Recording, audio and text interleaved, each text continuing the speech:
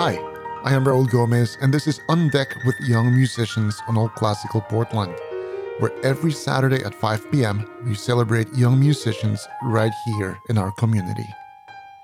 This week, I'm pleased to bring you a conversation that I had recently with Paul Lee. Paul is a senior at Aloha High School in Beaverton, Oregon, and he plays both the piano and the violin. Over the course of his teenage years, Paul has participated and won a whole bunch of competitions that you'll hear about. But perhaps more remarkably, his music making has found new purpose in the last couple of years. So, when I was around 6 years old, my mom took me to this community music center to start piano lessons. So I started as a group lesson because my hands were so small, like I thought I couldn't play like piano and stuff. So it was really basic level. And do you remember if you liked it from the very beginning, or did it take a little while for you to warm up to it? I did like it. So my group lesson piano teacher really liked my playing. So after a couple of years, she recommended me to switch to a private music teacher. And how about violin? When did you start? So while I was at the community music center, my mom saw this person playing the violin at another room, and she thought, oh, that instrument is really interesting and cool and it's more unique. So that's how I started, and I had a really good tuition too, so it was really cheap for me, which was why I was able to do both piano and violin. Did you have a piano at home already? At that time, I believe I had an electric piano. And when did you upgrade to a non-electric? So my grandfather really loves music and stuff. So in his house, he had an upright Steinway piano. Nice. So when I moved to a different house, my grandfather let me use it. So it went to my house eventually. Wow. And do you still have that piano?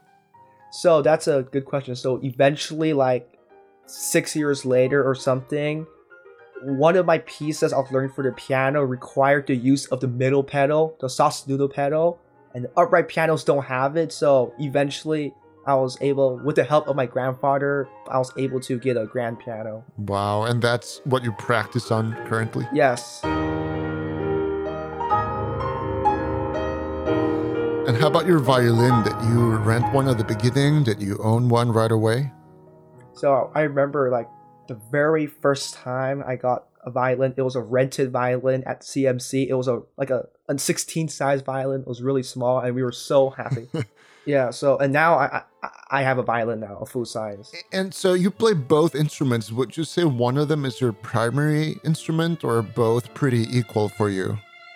So early on, I focused piano primarily and did violin more as a hobby. And I was also homeschooled from 4th grade to 8th grade, which is why I was able to continue to do both piano and violin.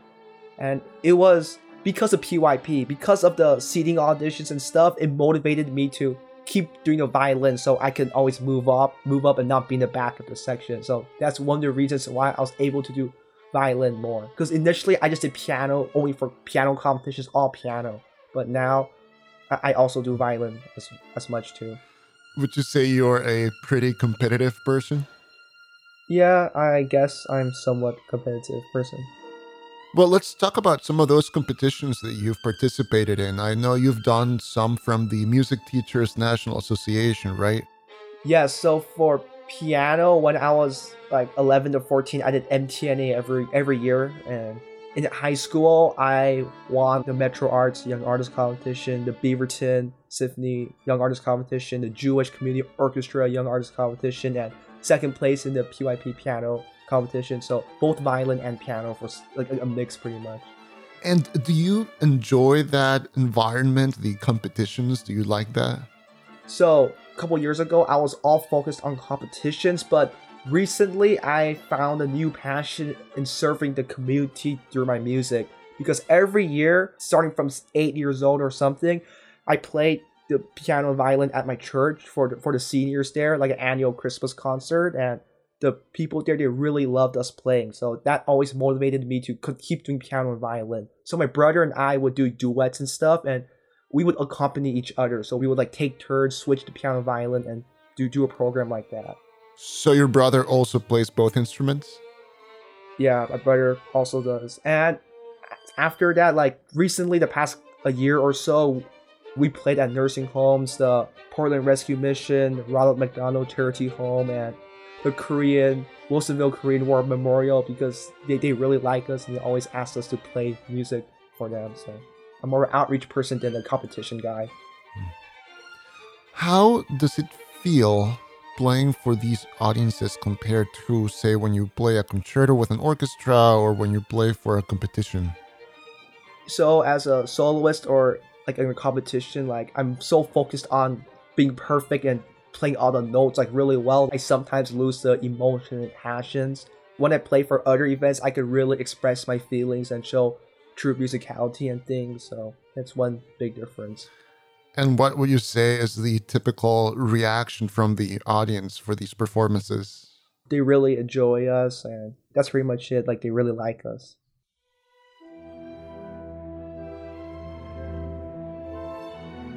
My name is Paul Lee, and I am 18 years old. You mentioned PYP a couple of times, the Portland Youth Philharmonic, and I know you are a co-concertmaster with them. Let's talk about that role, the role of the concertmaster. Say, for somebody who's not familiar with the roles within an orchestra, how would you describe that role? So that's an interesting thing. So I first became the co-concertmaster last year during the COVID time. So PYP was held virtually and stuff. So that was my first time as concertmaster. So I really didn't have a traditional concertmaster role last year. But this year, it's finally in person, and I'm also a concertmaster this year. But for the first two concerts, I was not the lead concertmaster because there's 5 concertmasters this year. Each concert, someone else leads it. So I will be the lead concertmaster for the May concert. But I can tell you the roles of the concertmaster from my experience. So their goal is to be a communicator between the conductor and the section. Our job is to give out bowings, make sure the section sounds good, and stuff like that, pretty much. And as concertmaster or as a violinist in an orchestra, what are some of your favorite orchestral pieces you've ever played? Some of my favorite symphonies include Rachmaninoff's Symphony No. 2, and then Beethoven's 5th, Tchaikovsky's 4th, and 5th Symphony, which we'll be doing the winter concert. And Brahms' Symphony No. 4, that was a great one. Yeah, all of those are pretty lengthy pieces and pretty difficult. And I know you've played concertos also that are long and difficult. How do you approach learning a piece of music, but then going beyond the notes and going beyond the technique? So if I think of a concerto or some long piece as a story, then I can be more expressive. Like some pieces, long pieces are like kind of like storytelling and things. So if you really put in the emotions and think of it not as just notes on a page, but as music, then you could probably make something out of it. And on that note, do you have any upcoming performances or events that you're excited about?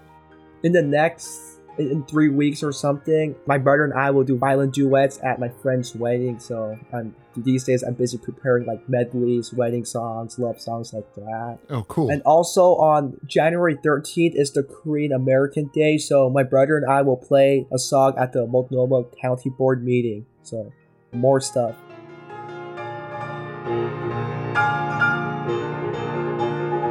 That was 18-year-old Paul Lee. Paul will be attending Vanderbilt University in the fall of 2022, where he plans to continue his journey in music, playing both piano and violin. I am Raul Gomez, and this has been On Deck with Young Musicians. To listen to this episode again or to check out previous episodes, please go to our website, allclassical.org. You can also find On Deck with Young Musicians as a podcast on Apple Podcasts and Spotify. Thank you for hanging out, and please come back next Saturday at 5 p.m. for the next On Deck with Young Musicians.